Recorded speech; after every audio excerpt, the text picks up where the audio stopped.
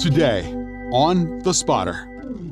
It takes courage to walk the narrow path that leads to life. It takes courage to keep your eyes upon Jesus when there are distractions on every side. It takes courage to say no when everything and everyone else is saying yes. It takes courage to stand up in a culture that bows the knee to idols of pride and greed and lust. It takes courage. Hey everybody, thanks for joining me for the podcast today. I want to take you back to February the 9th of this year when I was with Bishop Roy Tucker at the Praising Place in Charlotte, North Carolina. I want to share with you a word that the Lord gave me for my dad's funeral, the power of leverage. Hope you enjoy the word. Judges chapter 3. I'm going to read one verse with you, verse 31, reading out of the NIV. I want to preach to you about the power of leverage. The power of leverage. And after him was Shamgar the son of Anath, which slew of the Philistines 600 men with an ox goad. And he also delivered Israel. You say amen to the reading of the word of the Lord? Would you pray for me right now? Father, for the next few moments, I'm on assignment to deliver this word. I pray, Father, that you will touch my heart, my hands, you will touch my lips and my mind, that I might accomplish that for which you've sent me. Father, you are going to speak an in-season, on-time, right now word. Not only to this house corporately, but to these precious saints of God individually. You're going to speak to this pastor. You're going to speak to ministry leaders. You're going to do something powerful in the heart of somebody who showed up today looking for enough bread just to make it through another day. And Father, today we yield ourselves to you. Open our hearts that we may receive, our minds that we may comprehend. Lord, we'll give you the glory and the honor and the praise for it in Jesus' name. Amen and amen. You can be seated as long as you don't sit down on me. Hallelujah. You ready for the word? Shout yes. Allow me to lay a little groundwork. As I started in Judges chapter 3, verse 31, I'm going to back up for many, many years to the book of Joshua and give you just a short foundation of history to understand why I chose this particular passage. The history of Israel is a cycle. As you read through the scripture, their history, you'll notice that they have this cycle in which they commit evil in the sight of the Lord. And then God would allow them to be oppressed, slavery, and defeat. Then Israel would cry out to God for deliverance, and he would send them a deliverer, and they would subsequently return to serving the Lord. This cycle was perpetuated throughout Scripture over and over and over in the history of Israel. The book of Judges begins with yet another revolution of the cycle following the death of Joshua. But prior to his death, Joshua addressed Israel one last time in chapter 23. He called to their remembrance the victory God had given them over the nations and peoples he had driven out of the promised land. He divided the remaining nations by lot to each tribe to be their inheritance. He promised them that as long as they adhered to the word and the commandments of the Lord, that he would continue to drive out nations before them and even remove them from their very sight so that they may possess the land. Joshua said in verse 6 of chapter 23, therefore, this is what God said to Joshua, therefore,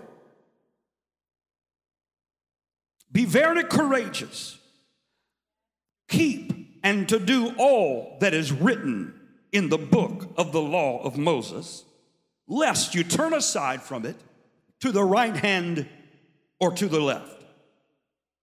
He said, be very courageous. Why? Because Joshua knew it was going to take courage for the people of God to keep his commandments and avoid distractions on the right hand and on the left. when they didn't have Joshua to keep God's word ever before them. He knew because he likely began to reminisce about his own experience many years before, when Moses' life was coming to an end and he would become the successor responsible for leading God's people. Perhaps Joshua remembered the day that Moses laid his hands upon him and transferred the mantle of leadership from Moses to Joshua. Deuteronomy chapter 34 verse 9, the Bible said, "Now Joshua the son of Nun was filled with the spirit of wisdom, for Moses had laid his hands upon him." Joshua remembered that he needed courage the day the Lord commanded him to lead Israel across the Jordan into the promised land, when the people had just mourned the death of the man who led them out of captivity. The instructions Joshua was now giving Israel bore a stark resemblance to God's instructions to him. Joshua chapter 1 verse 7, God says to Joshua, just like he has said to the people, as Moses said to him, "Only be strong and very courageous, that you may observe to do according to all the law which Moses my servant commanded you. Do not turn to the right hand or to the left hand, that you may prosper wherever you go." Joshua needed courage. For after all, in the first chapter and the first verse of the book of Joshua, he still perceived himself to be nothing more than Moses' helper. He had been looking to Moses to hear the voice of God. He'd been looking to Moses to hear the wisdom of God. He'd been looking to Moses to hear from God about the direction that they were to go. And so when Moses died, nothing in his heart changed. His position and his perception of himself did not change, even though that Moses laid his hands upon him and transferred the anointing. In his mind and his heart, he was still Joshua, the helper of Moses. He wasn't the prophet. He wasn't the deliverer in his own mind. He was still just the helper of Moses. Can I stop right here and say that there's a lot of people that want to be Moses but don't want to be Joshua? There are a lot of people that want the title, but they don't want the towel. There are a lot of people that still see themselves as the one who makes the decisions. But God is looking for a Joshua who still sees himself only as the servant of the prophet, who still sees themselves, perceives their own position to be that of a helper. This world does not need any more church bosses. We don't need any more gospel gangsters. We don't need anybody else that just wants their name on the sign. We don't need anybody else that just wants to see their name in lights or in the church bulletin. What we need is somebody to rise up and say, "I don't have what Moses had, but I can be the helper." Oh, you're not listening to me today. It takes courage to be Joshua. It takes more than just a preacher to lay hands on you to be a Joshua. It takes more than just being in the right place at the right time to be Joshua. It takes courage. He didn't regard himself with the age and the experience and the education and the wisdom or the anointing to fill the shoes of Moses. Perhaps he was nervous. He still regarded himself as the servant leader of Israel rather than the leader himself. No doubt there would be times when he would come upon a situation where he wasn't sure what to do after the death of Moses. In that moment, he would have instinctively thought, "I need to ask Moses what to do," but would then quickly remember that Moses was no longer there. He would have to learn how to listen to the voice of the Lord himself. Perhaps you've had that feeling after the death of a loved one. Just a few weeks ago, on January 11th, my father passed away. My dad was the most godly man I have ever known. I grew up watching him live out the gospel in the flesh. I remember so many times listening to my dad pray for his family.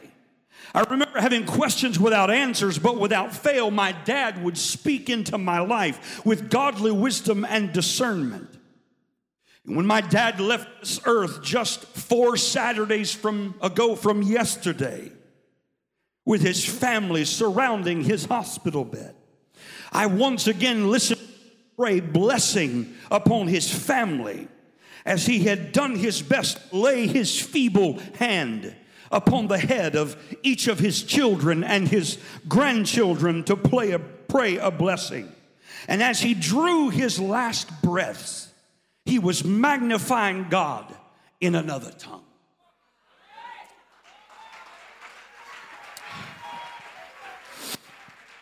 What a privilege it was to be part of the greatest worship service in that hospital room at Cleveland Clinic that my life has ever experienced. My dad preached a message from his deathbed. There have been moments since that day I found myself thinking, I need to call Daddy. Only to suddenly remember he's no longer there. And for that moment, it sinks with the realization that I'll never be able to seek my dad's counsel again. I've called his phone just to hear his voice on the voicemail. And there is sorrow that comes from knowing he'll never answer that phone again when I call. Joshua must have had that experience and those same emotions when he needed to talk to Moses, needing the advice of his spiritual father as much now as he had in days past. Joshua must have had moments of sorrow, knowing that he would never again hear the voice of Moses in times of uncertainty. But in glorious fashion, God himself spoke to Joshua as clearly as I am speaking to you today, giving him a promise that would carry him the rest of the way. He said in verse 5 of Joshua 1, as I was with Moses, so I will be with you, and I will not leave you nor forsake you. Hallelujah. I have blessed hope today that the same God that directed my father will continue to direct me and my children after me. And in those moments when I have sought and needed the counsel of my father, but he was no longer there, the Lord spoke to me and said, as I was with your father, I will be with you. Some of you need to hear that today. Some of you need to hear that just because the giants of the faith have passed on, it doesn't mean that God has stopped moving. Just because church fathers and church mothers have moved on to their reward, they didn't take the anointing with them. It's been passed down to you and I. And God is saying that just as I was with them, so I will be with you. As Joshua looks back upon his life, he can say with confidence that God kept his promise. Now he finds himself giving his final address to Israel, knowing that they too will face distractions on the right hand and on the left hand. They too will have moments of uncertainty when they'll not be able to seek the wisdom of Joshua as they had before. Israel and their leaders that succeed him will need courage to walk in the commandments of the Lord so that his hand will be upon them as it was upon Moses and Joshua and those before him.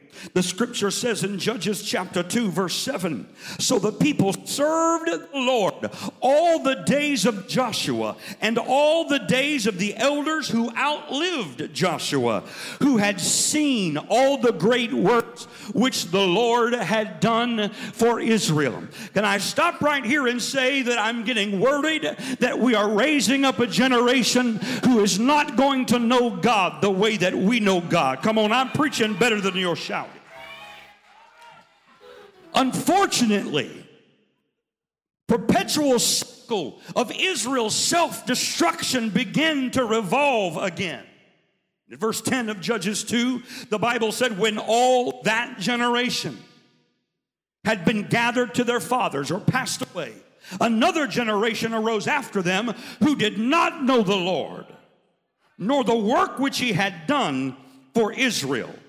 I fear the day is upon us when a generation has risen that doesn't know the Lord, doesn't know the word of the Lord, doesn't know the promises of God, doesn't know his mighty power. There's been a disconnect, a crack, if you will, through which the emphasis on a genuine experience with a holy God has fallen through that crack. It is not for lack of preaching.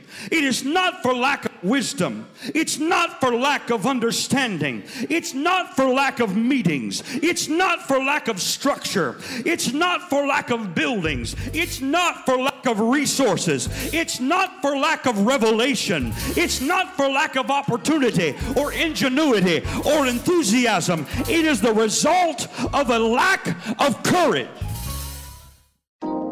Hope you're enjoying the word today. I want to share something with you. My book, my newest book, 10 Reasons Why, is going to be released on Tuesday, October the 27th. I want you to have your copy. You can still get a copy for free. Just text me the word restored at 31996. Just pay for the shipping and I will send you a free copy. Hope you'll take advantage of that and hope you enjoyed the word today. I'll see you next time.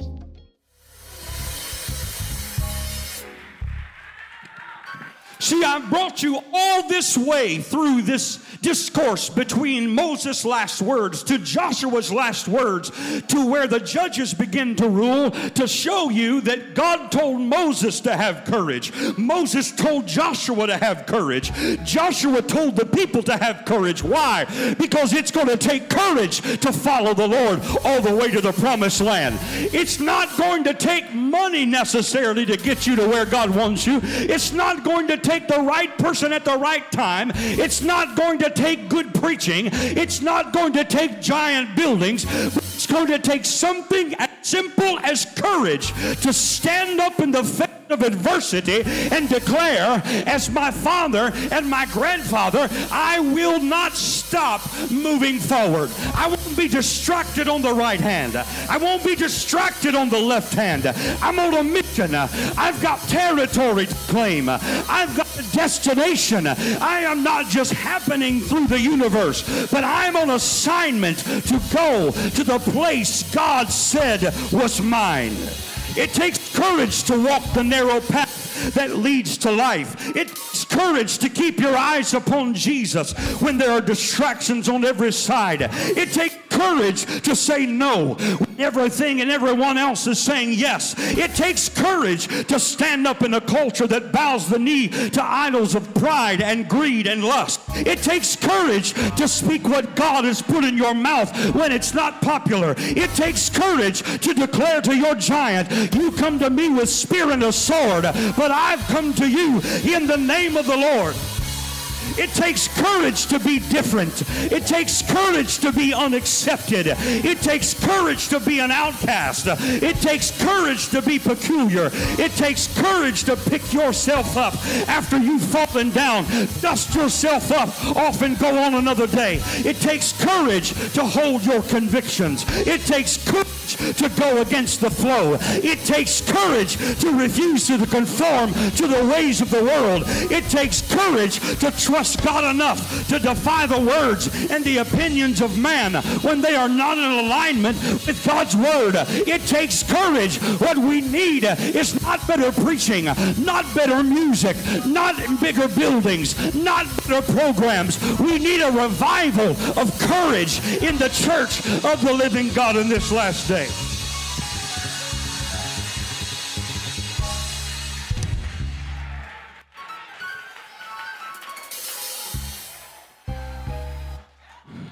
It doesn't take much courage to do what everybody else is doing. It doesn't take much courage just to go with the flow. It doesn't take much courage to move the Holy Ghost into the back room. It doesn't take much courage to live faith that is founded on the unadulterated word of the Lord. It doesn't take courage to do that. It doesn't take courage to wink at sin. My God. It doesn't take courage just to go from one day to the next day to the next day, never seeing change, never seeing progression, and never making a difference in this world. That doesn't take any courage. It takes courage to do what nobody else wants to do. It takes courage to praise Him when you don't feel like praising Him. It takes courage to come to God's house and declare, I'm healed, even when your body still feels the effects of the disease.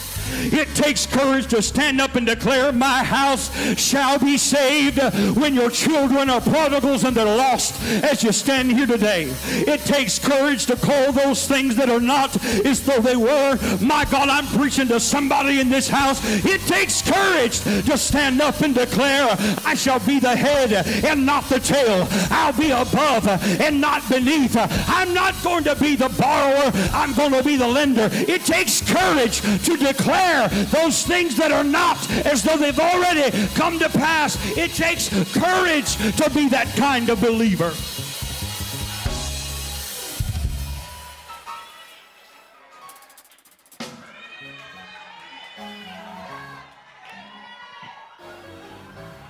My Lord and my God, I feel the Holy Ghost in this room today. Lord, help me get this word off of me. Let me tell you something else it takes courage to do. It takes courage to fail.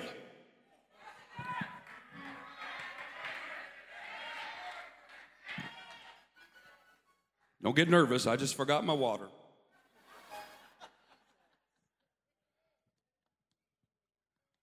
It takes courage to fail.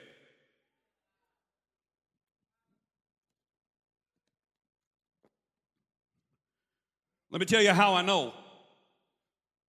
Because there have been seasons of my life when I would look ahead, assuming that if I were to do this thing, I will fail. And I didn't do it for fear of failure.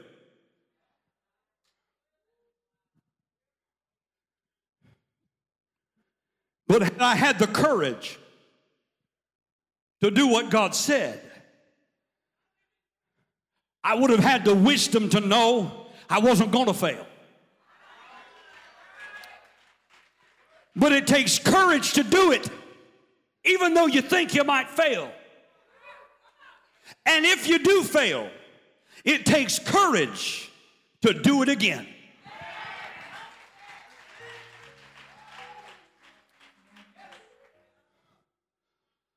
Some people, they try it once, and if God doesn't move out of the box that He brought them in, then that's the end of it. But can I tell you that when God promises you something, you got to be willing to stumble on the path to get to the promise.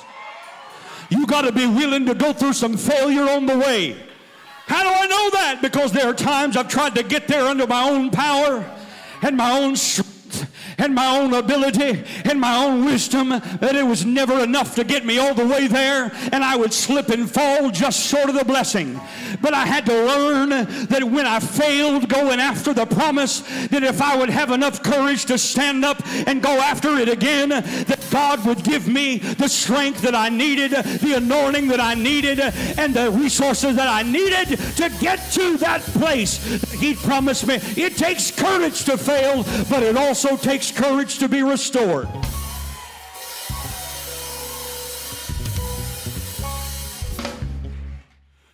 Here I go. I'm about to let the cat out of the bag, Bishop. Are you listening to this preacher? I hope you didn't let this suit and tie fool you. It's a new suit. I brought it just to wear here today. So I saw a picture posted on Facebook of this bishop dressed to the nines, and I was going to make sure I looked the part. But don't let this suit and tie fool you. I'm a man who sometimes can't stand his own reflection in the mirror, because I know where I was. I know what I've been through. You're looking at a preacher that 6 years ago walked away from the church, walked away from God, and walked away from the ministry. You're looking at a preacher that's been to the lowest parts of hell, deeper than I've ever been before. You're looking at a preacher who 6 years ago lost everything. But my standing here today is all the testimony you need that God is able. So you don't even need the details, because I'm standing here. That's all the detail you need. I'm still here. It takes courage to be restored. Some of you are sitting in that pew today. You came in hanging your head because you are full of shame and anguish, and you are sorry, and you feel like everybody's got eyeballs on you and looking down their nose at you. Honey, if we tell the truth, we all have needed restoration. We all need God to reach down and lift us up out of the pit that we were in. It takes courage to come to God and say, Lord, I need you to restore me. It takes courage to bear it all in front of your haters and in front of those that talked about you and in front of those that made predictions about you, in front of those that formulated opinions about you, and say, here I am, God. I am unclean and unworthy. I hold nothing back. I've got nothing to hide and nothing to lose. It takes courage to stand up and declare, I need God to heal me and restore me and redeem me and to bring me out.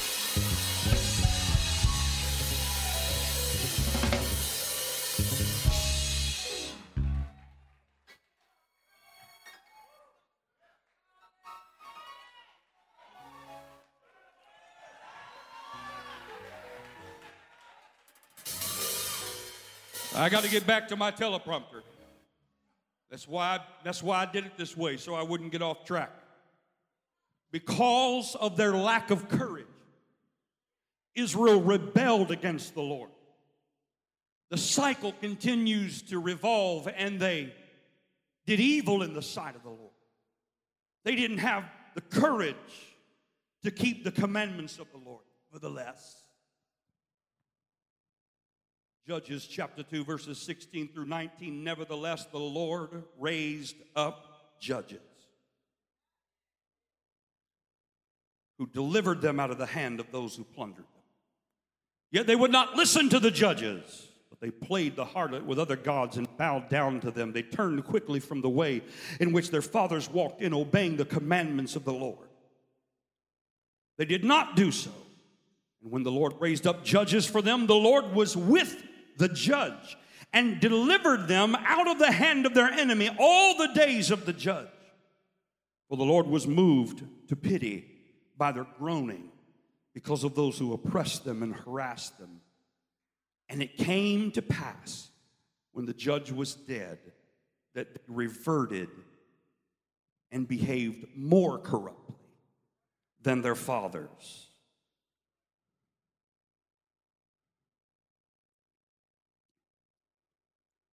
What is a judge? Well, a judge was someone who simply judged between the people. He was a de facto leader of Israel. He was not a king. He was not a prophet. He was a judge. There were 12 of them, one of which was the man whom I brought up in the text that we first read, by the name of Shamgar. When a nation will not walk in the commandments of the Lord, he will raise up men and women of courage who will unapologetically declare the word of the Lord and operate under a mantle of power and authority. This is why it's so important for men and women who are carrying the calling to step up and take their place.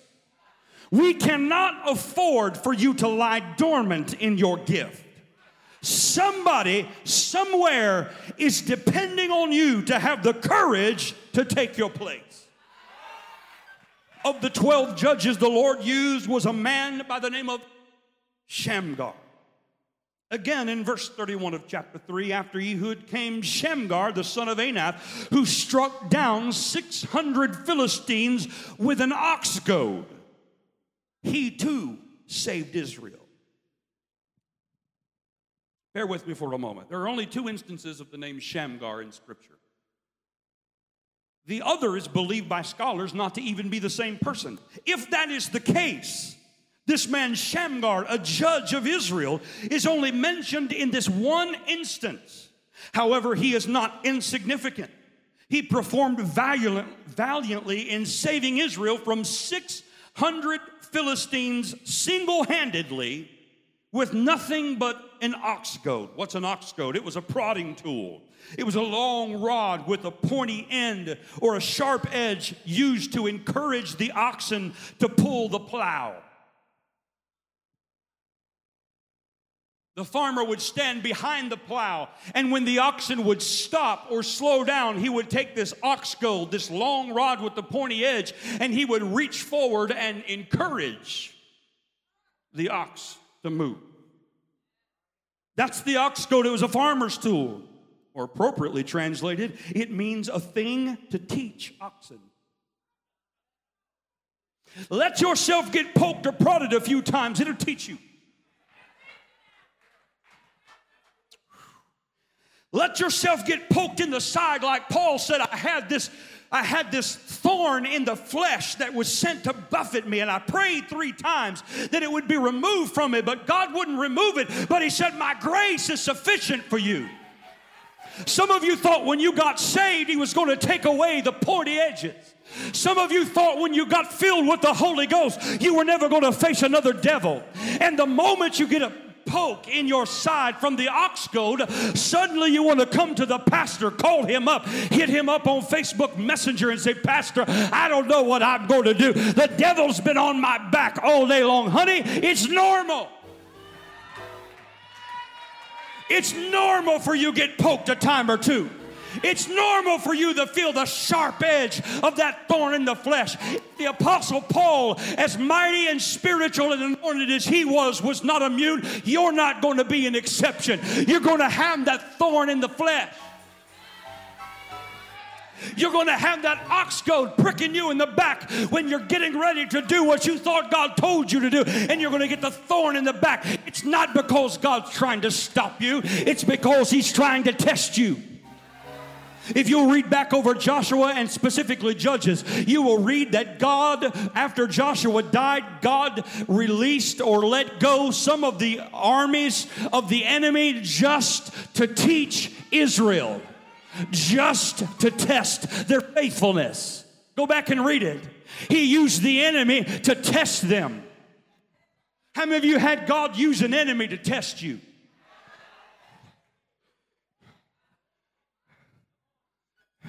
You got to stop being afraid of the sharp edges, my friend.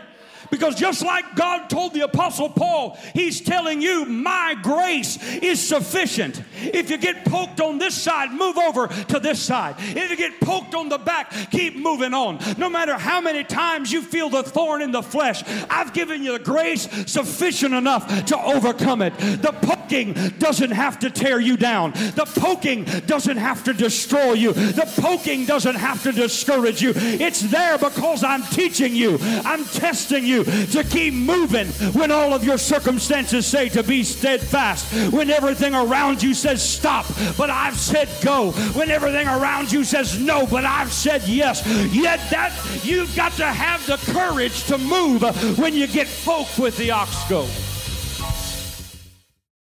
Thank you for joining us today. Subscribe to The Spotter on any major podcast provider. Visit us at jeffwolf.org for more information. And follow Jeff Wolf on Facebook, Twitter, and Instagram. To receive a copy of Jeff's newest project, absolutely free, 10 Reasons Why Pastors Are in Danger, text the word RESTORED to 31996. Message and data rates may apply. Remember to join us next week. Be blessed.